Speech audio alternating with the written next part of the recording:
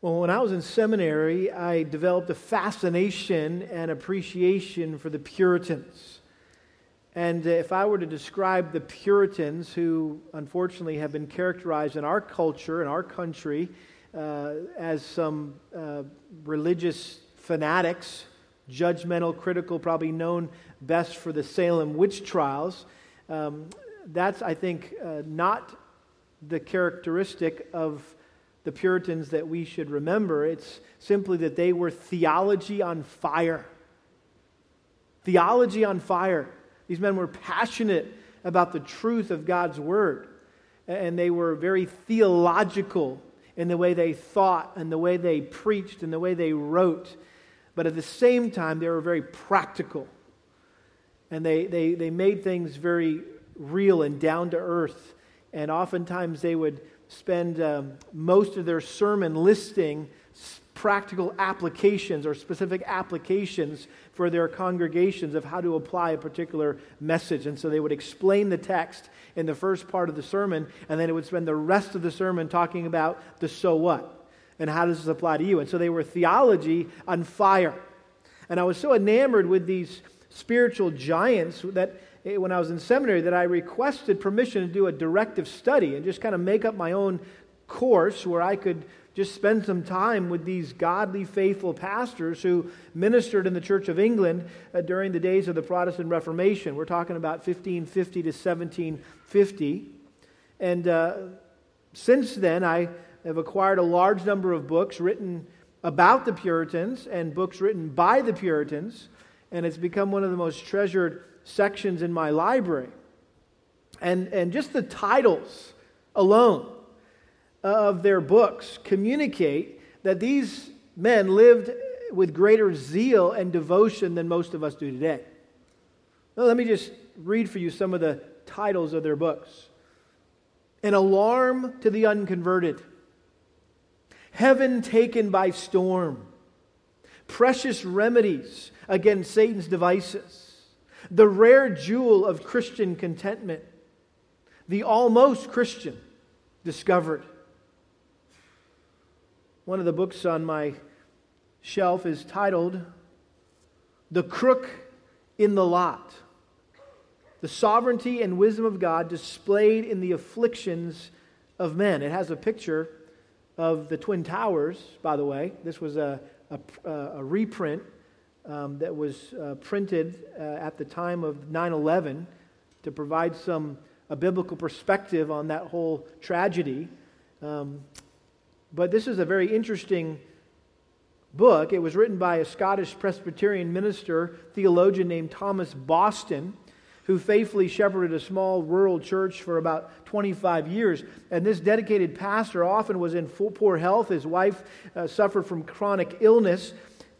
But what was perhaps this godly couple's greatest trial was the death of their children. They lost 6 of their 10 babies. Can you imagine that? Have 10 children and lose over half of them. And rather than get bitter at God and abandon his faith or drop out of the ministry, Boston turned to the Lord for help and comfort. And he found great solace in God's sovereignty. And The Crook in the Lot, this book that I just mentioned, was one of the last resources that Brooks published before he died. And it's really just a sermon. It's a classic sermon that he preached on the sovereignty of God based on the command and question in today's text, particularly verse 13, consider the work of God. There's the command. Consider the work of God. And then the question, for who is able to straighten what he has made crooked or what he has made bent? And the main point of his sermon is summarized in this quote. And this is a quote directly from his sermon, The Crook in the Lot. He said this, quote, there is a certain train or course of events by the providence of God falling to every one of us during our life in this world. And that is our lot, as being allotted to us by the sovereign God. By and by, there is some incident which alters that course, grates us, and pains us. Everybody's lot in this world has some crook in it. There's no perfection here, no lot out of heaven without a crook. His point is simple, that we all have our lot in life. That's an expression that we're used to using. We have our lot in life. That's their lot in life. That's my lot in life. We all have our lot in life, and there are some things in all of our lives, problems and difficulties and ailments and limitations and frustrations, that we wish were different or that we could change about our lives, but we can't. Philip Ryken, who has written an excellent commentary on the book of Ecclesiastes, says it this way: we have something that we wish we did not have, or we do not have something that we wish we did. That captures everyone in this room. All of us have something that we wish we did not have, or we do not have something that we wish we did. Sooner or later, there is something in life that we wish had a different shape to it. And then he asks this very probing question. And I want you to receive it as a question for your heart this morning. He says, what is the one thing that you would change in your life if you had the power to change it? That's very revealing, by the way, the answer to that question. If you could change one thing in your life, if you could snap your fingers and say that would be different, that would be fixed, that would be straightened, that would be made right, what would that be? Well, we know that there are some things in life that you can't change because they're exactly the way God ordained them to be. And He designed them to remain permanently bent or crooked. Now, if you're like me, I don't like the sound of that. Because if you haven't figured it out yet, I'm a perfectionist. I don't like bent, crooked stuff. In fact, I walked into my office today and one of the pictures on my wall was crooked. And so what do you think I did? I went over there and I straightened it up. Why? Because it just drives me crazy when things are crooked or not straight. I like neat, straight lines. I tend to get irritated or depressed when things aren't perfect in my life. Maybe I'm not the only one that struggles with that. And one of the most convicting and comforting principles, I think, taught in this peculiar, often perplexing Old Testament book of Ecclesiastes is this: life's not perfect, get over it, and enjoy it. Life's not perfect, so get over it and enjoy it. Now, to some that may sound pessimistic or fatalistic, but that's realistic.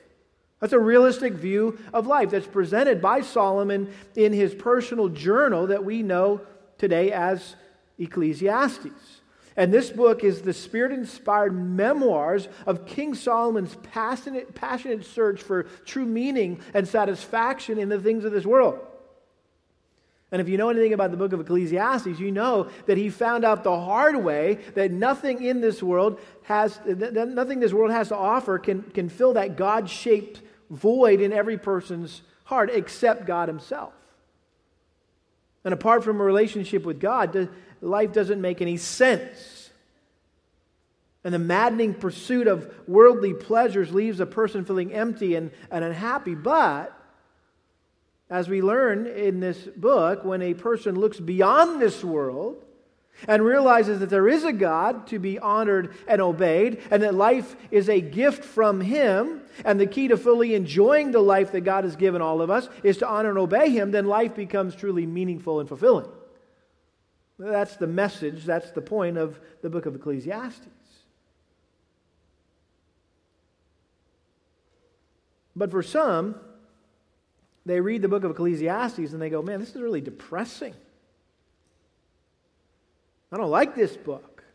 I don't know what to do with this book. I don't know how to understand this book. I don't know how to respond to this book.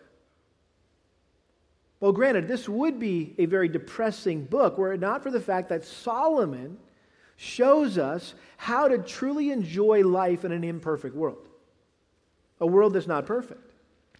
Turn back a few chapters to chapter 2, verse 24, and I want you to see a stream of thought here, something that is really weaved, a theme really that is weaved throughout this entire book.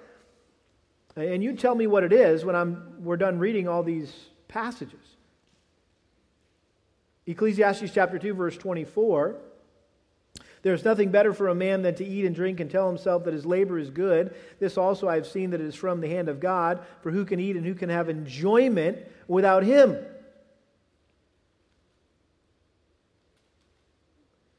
Look at chapter 3, verse 12. I know that there is nothing better for them than to rejoice and to do good in one's lifetime. Moreover, that every man who eats and drinks sees good in all his labor. It is the gift of God. Chapter 5, verse 18.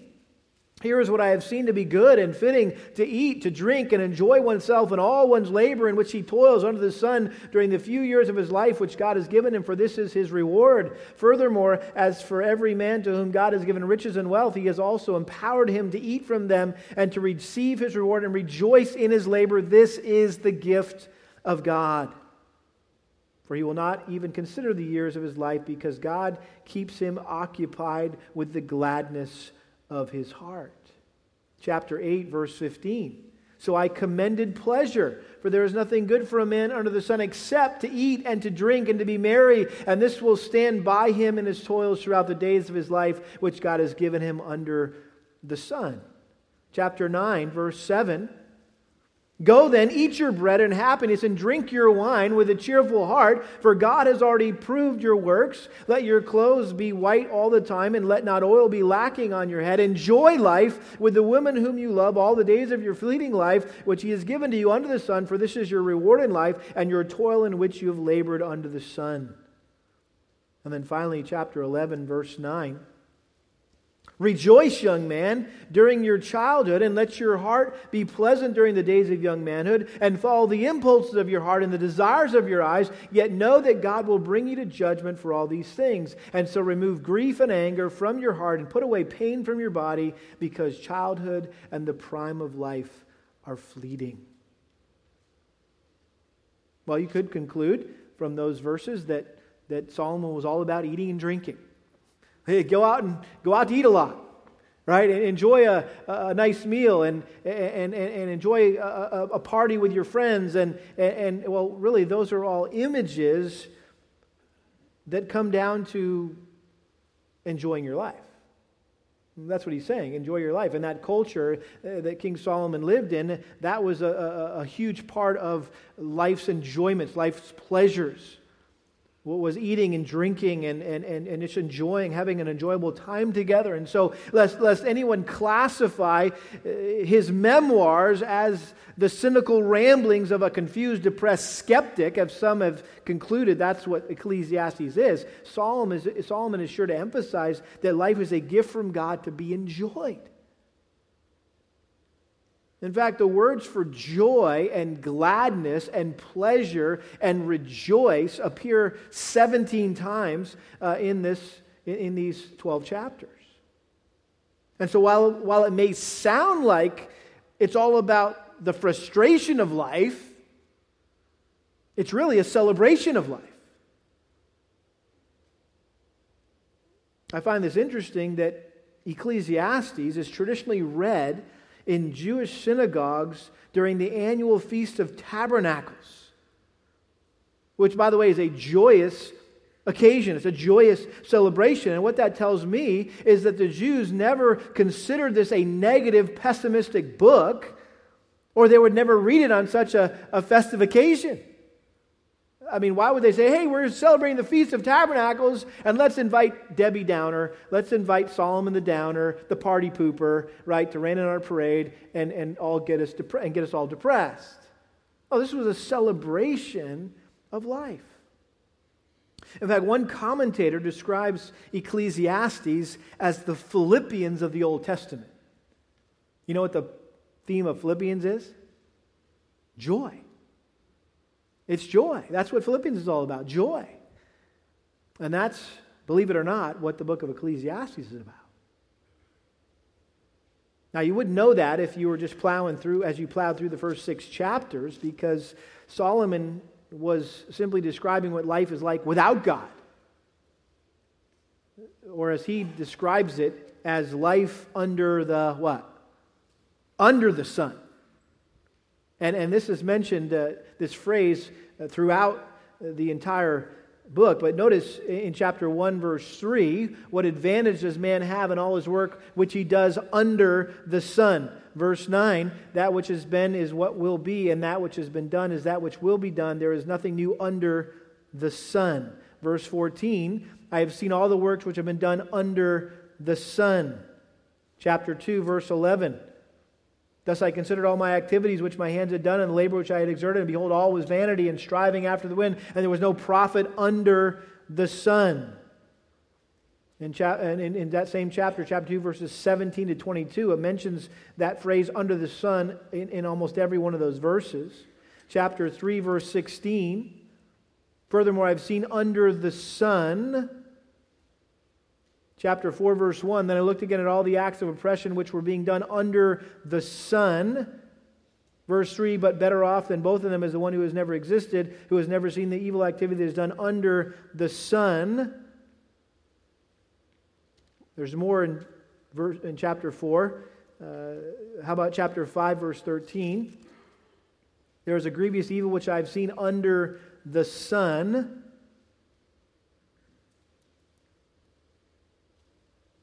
You've got verse 18 there of chapter 5. Here's what I have seen to be good and fitting to eat, to drink, and enjoy oneself and all one's labor, in which he toils under the sun.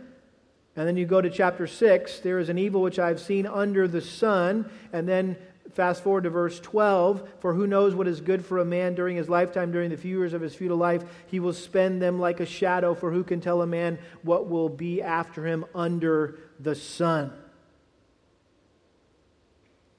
And so, in the first part of the book, what he's doing is he's describing his futile quest to find meaning and happiness in life apart from God, under the sun. In other words, we're forgetting about God. There is no God, right? Just life here on planet Earth. But then in the last part of these memoirs, he describes how he wised up and returned to the Lord. And starting in chapter 7, his focus becomes less man-centered and more God-centered. And if you will, he begins to look above the sun. What is life like when you consider God? And one evidence of this shift is the frequent occurrence here of the words wise and wisdom, which appear almost 35 times in the latter half of this book. And chapter 7 opens up here with this series of proverbs that are often, that really offer a godly perspective on dealing with life. And Solomon was following up on the rhetorical question that he asked at the end of chapter 6. Chapter 6, the title in my Bible is The Futility of Life. It's really one of the darkest, most depressing chapters in the book of Ecclesiastes and possibly the entire Bible. If you're depressed and going to the Scriptures for encouragement, don't read Ecclesiastes chapter 6. It's not going to help. And one of the things that he addresses there is that there are things that disillusion people about life, particularly the mysteries and the puzzles that seem to make no sense and seem to have no rhyme or reason. They have no solution. And when we face perplexing problems in our lives, it sometimes makes us wonder if life is even worth living. And so Solomon was trying to unravel some of the mysteries of life, and he listed a series of frustrations and disappointments in chapter 6 that he had experienced in his own life that left him questioning what life was all about. And he mentions particularly 3 frustrations here, and this is, don't get lost, I'm not preaching another sermon within a sermon here, but it sort of is. There's 3 frustrations here in chapter 6 of life without God. In other words, if you don't know God, these 3 things will frustrate you throughout your entire life and make you wish you were dead or that you were never born to begin with. Without God, life's blessings cannot be enjoyed. That's verses 1 through 6. Without God, life's cravings cannot be satisfied. That's verses 7 and 9. And then, thirdly, without God, life's questions cannot be answered. Verses 11 and 12. Notice he says in verse 11 here, chapter 6, and again, this is just setting the context for our text this morning. He says, "For there are many words which increase futility. What then is the advantage to a man? For who knows what is good for a man during his lifetime, during the few years of his futile life? He will spend them like a shadow. For who can tell a man what will be after him under the sun?" In other words, we have a limited ability to fathom the present and no ability to foresee the future, which leaves us with a whole lot of unanswered questions about life and death. We ask ourselves, well, what good is my life accomplishing? Anyway, what's going to happen to me when my life is over? Why am I here in the first place? And where am I going to end up? Where am I going? And so when we look at life from a purely earthly perspective, under the sun, just a kind of a horizontal perspective, it poses plenty of questions and provides no real answers. But when we wisely look at life above the sun, and we realize that there's a God who has a perfect plan for your life, then you avoid becoming cynical or skeptical about life.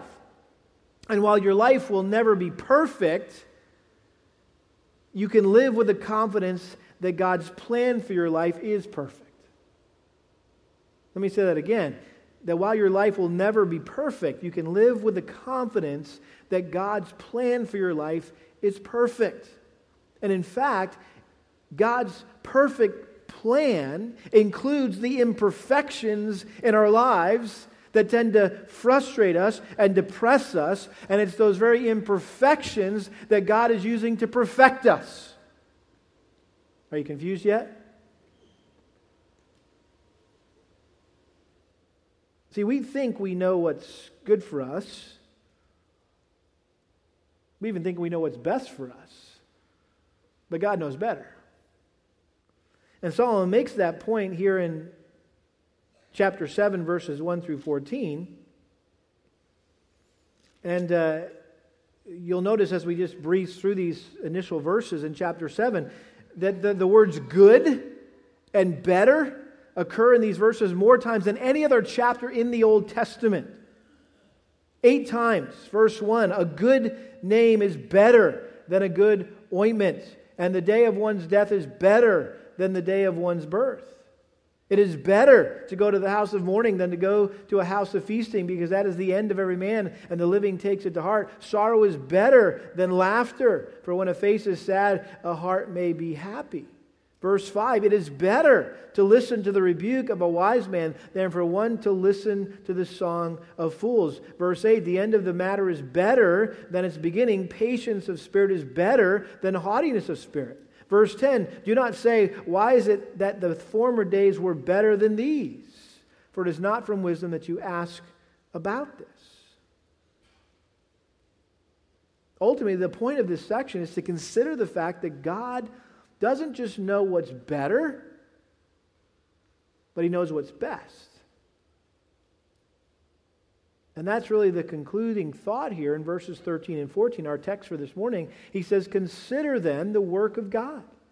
For who is able to straighten what He has made crooked or what He has bent? In the day of prosperity, be happy, but in the day of adversity, consider. God has made the one as well as the other, so that man will not discover anything that will be after him.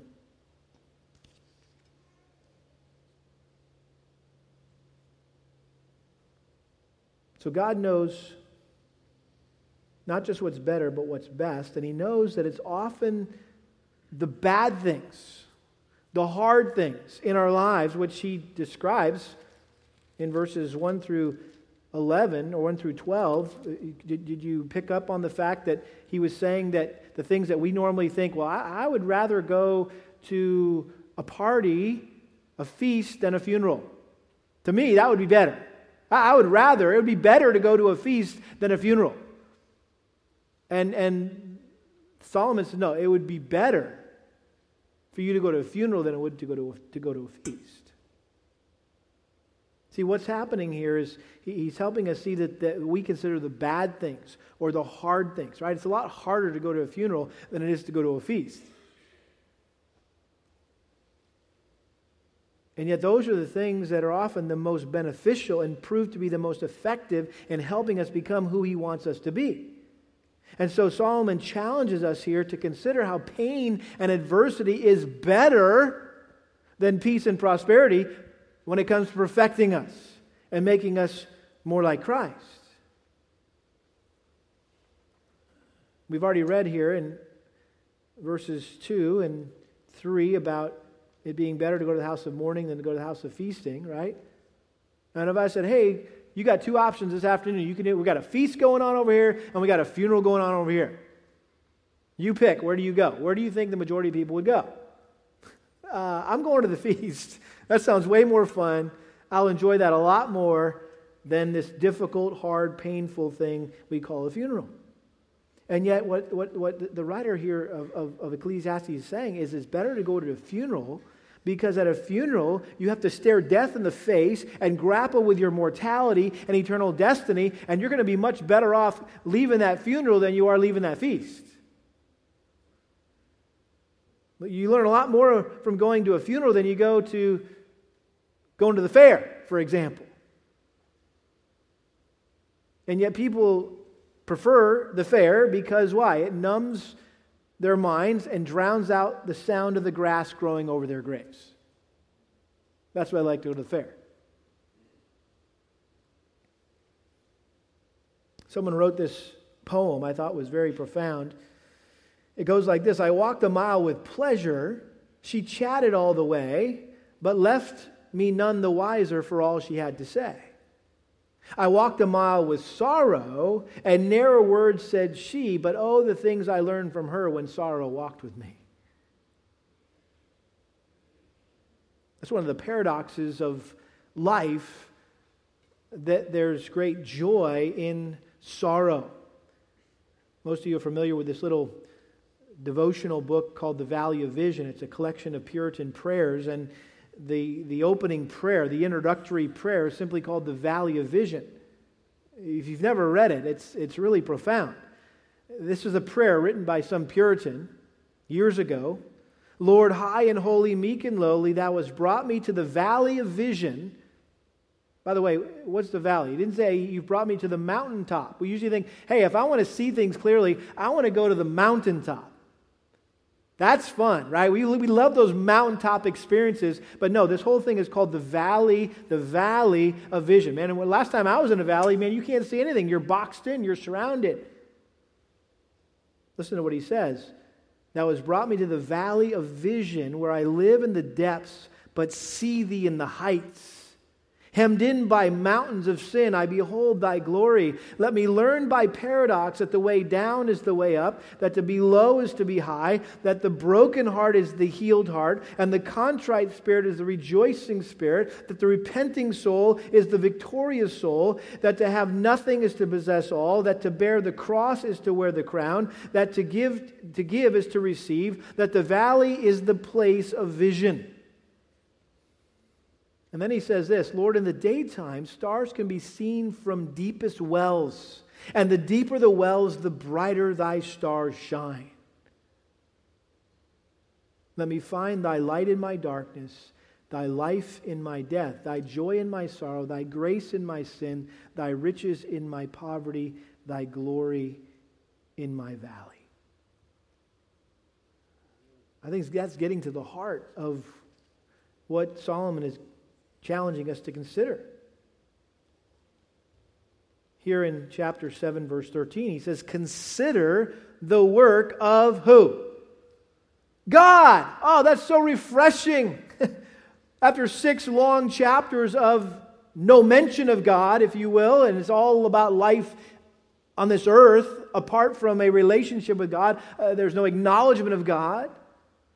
He mentions God. This is the first time God's name is mentioned in this particular section. And what he's saying is one thing that a wise person does is considers God's sovereign control of all things. He says, "For who is able to straighten what he has bent? In the day of prosperity be happy, but in the day of adversity consider God has made the one as well as the other." In other words, you can't thwart or change God's will no matter how bad you want to or how hard you try. As someone said, God's decrees are immutable or unchangeable and not subject to human manipulation. And so God's sovereign ordering of our lives includes times of prosperity and times of adversity. God has seen fit to permit, to ordain times of both prosperity and adversity in our lives. Now strap your seatbelts on here for a second, because this is hard for some people to come to grips with. But it's true, and it's what's taught in Scripture, that God is the author of both adversity and prosperity. Job knew this. Job 2, verse 10, in response to his wife when she said, "Well, why don't you just curse God and die after all these bad things happened to him?" He said, "Shall we indeed accept good from God and not accept adversity?" In other words, they're both coming from the hand of God. Isaiah 45, verse 6 says, "I am the Lord, there is no other, the one forming light and creating darkness, causing well-being and creating calamity. I am the Lord who does all these." Lamentations chapter 3, verse 37, "Who is there who speaks and it comes to pass, unless the Lord has commanded it? Is it not from the mouth of the Most High that both good and ill go forth?" And so we need to come to grips with the fact that God has ordained everything that happens in our lives. Some things that make us happy, praise God, and some things that make us sad. And I think that God expects us to thank Him for the good times and the good things that He ordains for our lives, and to trust Him in the bad times and for the bad things that He ordains for our lives. And keep in mind, this is the whole idea, consider, think. That's what we're doing this morning. We're thinking, we're considering how God works. And so we need to understand that God allows affliction in our lives because He knows that in times of prosperity, our tendency is to forget Him. Or at least to forget how much we need Him. And trials and difficulties teach us to trust Him and to obey Him. That's what the psalmist said in Psalm 119, verse 67. He said, "Before I was afflicted, I went astray." I mean, when everything was just going hunky-dory in my life, I strayed away from the Lord. But now I keep your word. Why? Because I was afflicted. He goes on to say, "It is good for me that I was afflicted, that I may learn your statutes." It's a good thing when I go through difficult times, when I face hard things. Because then I learn your word. I learn how to put into practice the principles of Scripture.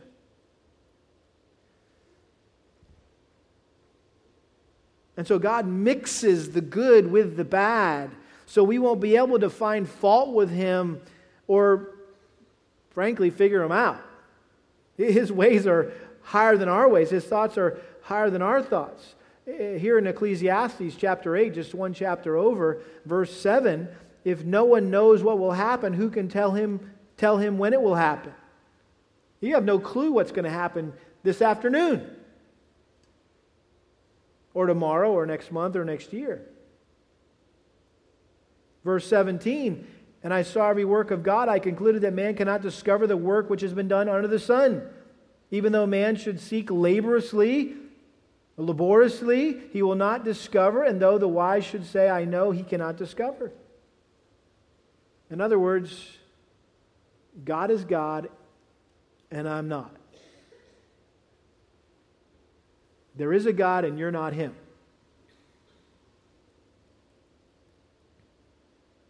And so we simply need to submit to God's sovereignty over our lives and enjoy the good days.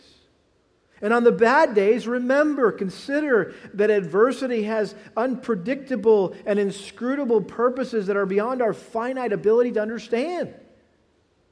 But we know that God is at work, and we know He works all things together for what? For good. To those who love Him and are called according to His purpose. One commentator said it this way: given our limited, narrow vision of what life is, what business have we got complaining to God about how our life is run? Anyone ever complain about your life and how it's going? And let God know that you don't think He's doing a very good job? Let us accept the reality that we aren't wise enough to know what is good for us. And then let us trust God to choose the elements we need. If prosperity is not always good, then it is equally true that adversity is not always bad. That's a profound statement. If prosperity is not always good, then it's equally true that adversity is not always bad. So suppose hard times do come. What then? Many good and even great things can come out of them.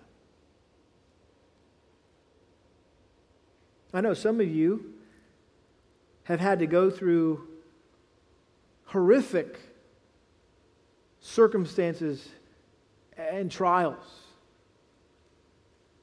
Some of you are in the midst of horrific difficulties and trials. But those of you that have maybe been dealing with those things over time, those are the very things that God has used to get you to where you are today in your spiritual growth and maturity. And when you were in the midst of those, you wanted out of those. But now I guarantee there would be some that would confess this morning that you wouldn't change it for the world. You wouldn't change the way it happened, the way it went down. Because of the sweetness of the communion that you enjoy with God as a result of that painful trial. Derek Kidner, classic commentator of the Old Testament, particularly the Psalms, said this: life has a way of clipping the wings of our self-sufficiency. Life has a way of clipping the wings of our self-sufficiency. Well, we all tend to be self-sufficient, right? Think that we can live life on our own, in our own strength, with our own wisdom. And then life happens. And guess what? It clips your wings and realizes, you know what? You're grounded, man. You can't even get off the ground. And it's only God who can cause you to fly like with wings of eagles, right? Life is full of unexpected things, so we might realize that we don't control the future. That we're not in charge of our lives. Man makes his plans, but the Lord directs his steps. You ever made plans and said, hey, we're going to do this, we're going to go there, we're going to have this, and then boom, everything changes? That was just God's way of reminding you that guess what? You're not in charge of your life. But He is. He's in control. And even though adversity can be painful, we need to trust God that He is in control. And He knows what He's doing, and that He's acting in love towards you, even though it might not feel like it. And be grateful. Turn back to Ecclesiastes 3, chapter 3, and look at verse 22. Solomon says, I have seen that nothing is better than that man should be happy in his activities, for that is his what? Lot. That is his lot. And so here Solomon encourages us to find satisfaction in accepting what we can't change in our lives. I'll never forget reading through a little journal that Jeannie Hepner had kept for her daughter, Kelly, to read at some point. And so she was keeping this journal, and she was writing things, lessons learned and funny stories and memories. And during the process of planning her funeral, Jeannie's funeral here recently, they gave me that book to look through. And one of the pages that caught my attention was lessons that I've learned in life. And one of the lessons that she bullet pointed was, accept the things you cannot change. Accept the things you cannot change. Now that may sound like, well, I've heard unbelievers say that. Well, if they have, that's what's called common grace. Because that's exactly what Ecclesiastes said. Is accept the things you can't change. And find joy and satisfaction in spite of those things, in the midst of those things. Enjoy your life. Be satisfied with what God has given you in life, both the good things and the bad things, rather than spending your life frustrated by what He hasn't given you. I mean, that alone should convict us, right? Instead of going through life being embittered for what God hasn't provided you, how about just enjoying what He has provided you? And so I think, sadly, so many people waste their entire life wishing that they were someone else, that they had a different body, that they had a different spouse, they were married to someone else, they had a different job, they worked somewhere else, they were living somewhere else, they don't like where they live, and instead of just being satisfied with what God has sovereignly ordained for their life.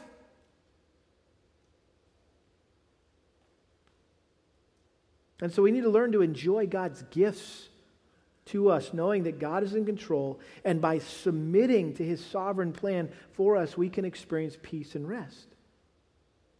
Bottom line, life's not perfect, so you might as well make the best of it. Life's not perfect, so might as well make the best of it. One of my professors in seminary, Dr. Bill Barrick, has written a very helpful little commentary on the book of Ecclesiastes. And he says this: why fret over our lack of control over the timing events, our failure to eradicate injustice, and our inability to avoid death? God has better things for us to do than to spend our time fretting over things that we cannot control. We are not to pour more effort into understanding our frustrating and uncontrollable circumstances, nor ought we to spend our time comparing our lot in life with another's. We ought not to indulge in retaliation, resentment, bitterness, or disappear into a fantasy world. In other words, if I can't have what I want, I'm going to go find it somewhere else in some fantasy world. He says, don't do that. Reject these reactions to life's difficult circumstances and intrinsic injustices. Abandon self-pity and despair. Thank God that He uses such circumstances to humble you, to make you more dependent upon Him, and to be thankful for what He has given you to enjoy.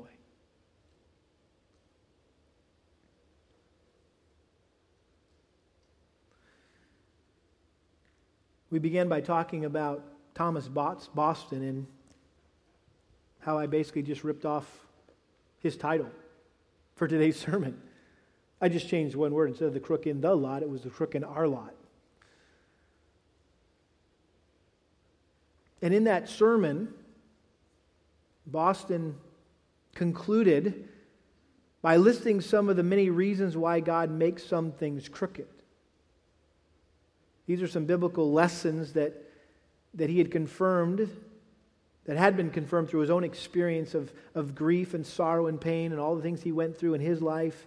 Lessons about the sovereign purposes of God that help in our suffering. In other words, why does God make some things crooked? Even when we prayed for them to be straight. Why do I have cancer when I prayed that I would be healed? Why? Why, God? Well, Boston suggests some things. Number one, the crooked things in life are a test to help us determine whether we really are trusting in Christ for our salvation.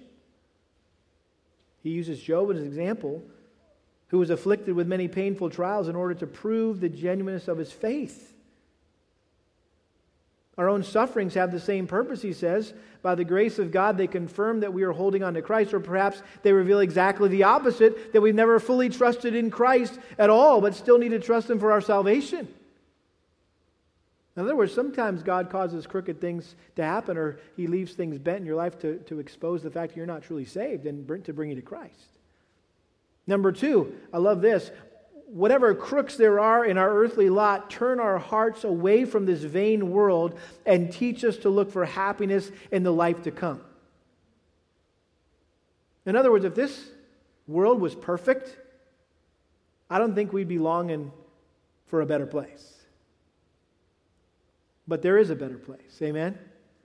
And because we deal with crooked, bent things every day in our lives, it should remind us, it should prepare us for eternity. And when something in life seems crooked, remember that the day is coming when God will make it straight. He gives a third reason. The crooked things in life convict us of our sins. He says the reason that anything is crooked at all is because there's sin in the world, including our own sin. The Holy Spirit often uses the crooks in our lot to touch our conscience, reminding us of some particular sin that we need to confess. That's a good thing. In fact, Boston goes on, number 4, he says the crooked things in life may even be a corrective for sin. Maybe God's using it to discipline us or chastise us. Now, obviously, not every suffering that we face in life is the result of some sin in our lives. But we should also consider, is there any areas in my life that I can change and grow and be more pleasing to the Lord?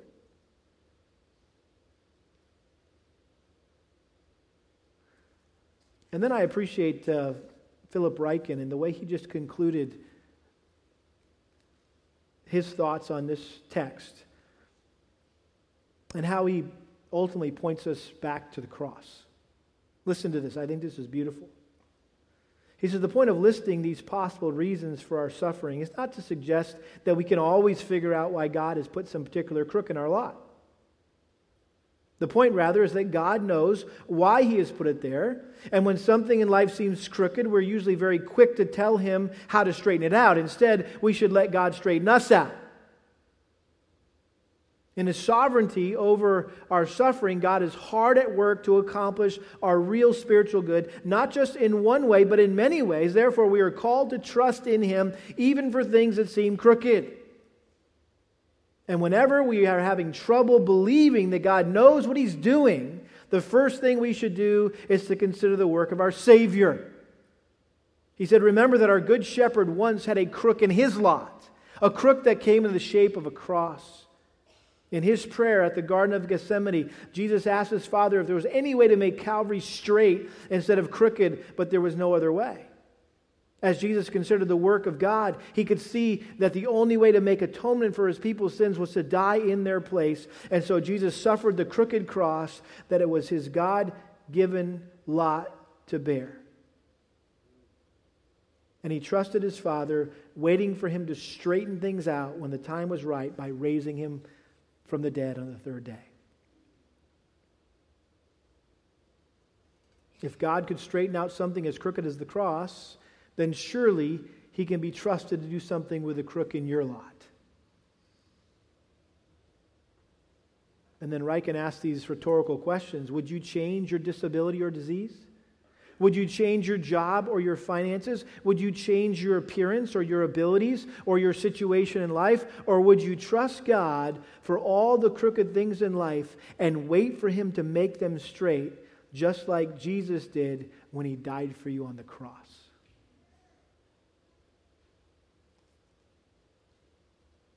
I trust your heart has been encouraged and challenged, even as mine has, in meditating on this profound passage in Ecclesiastes.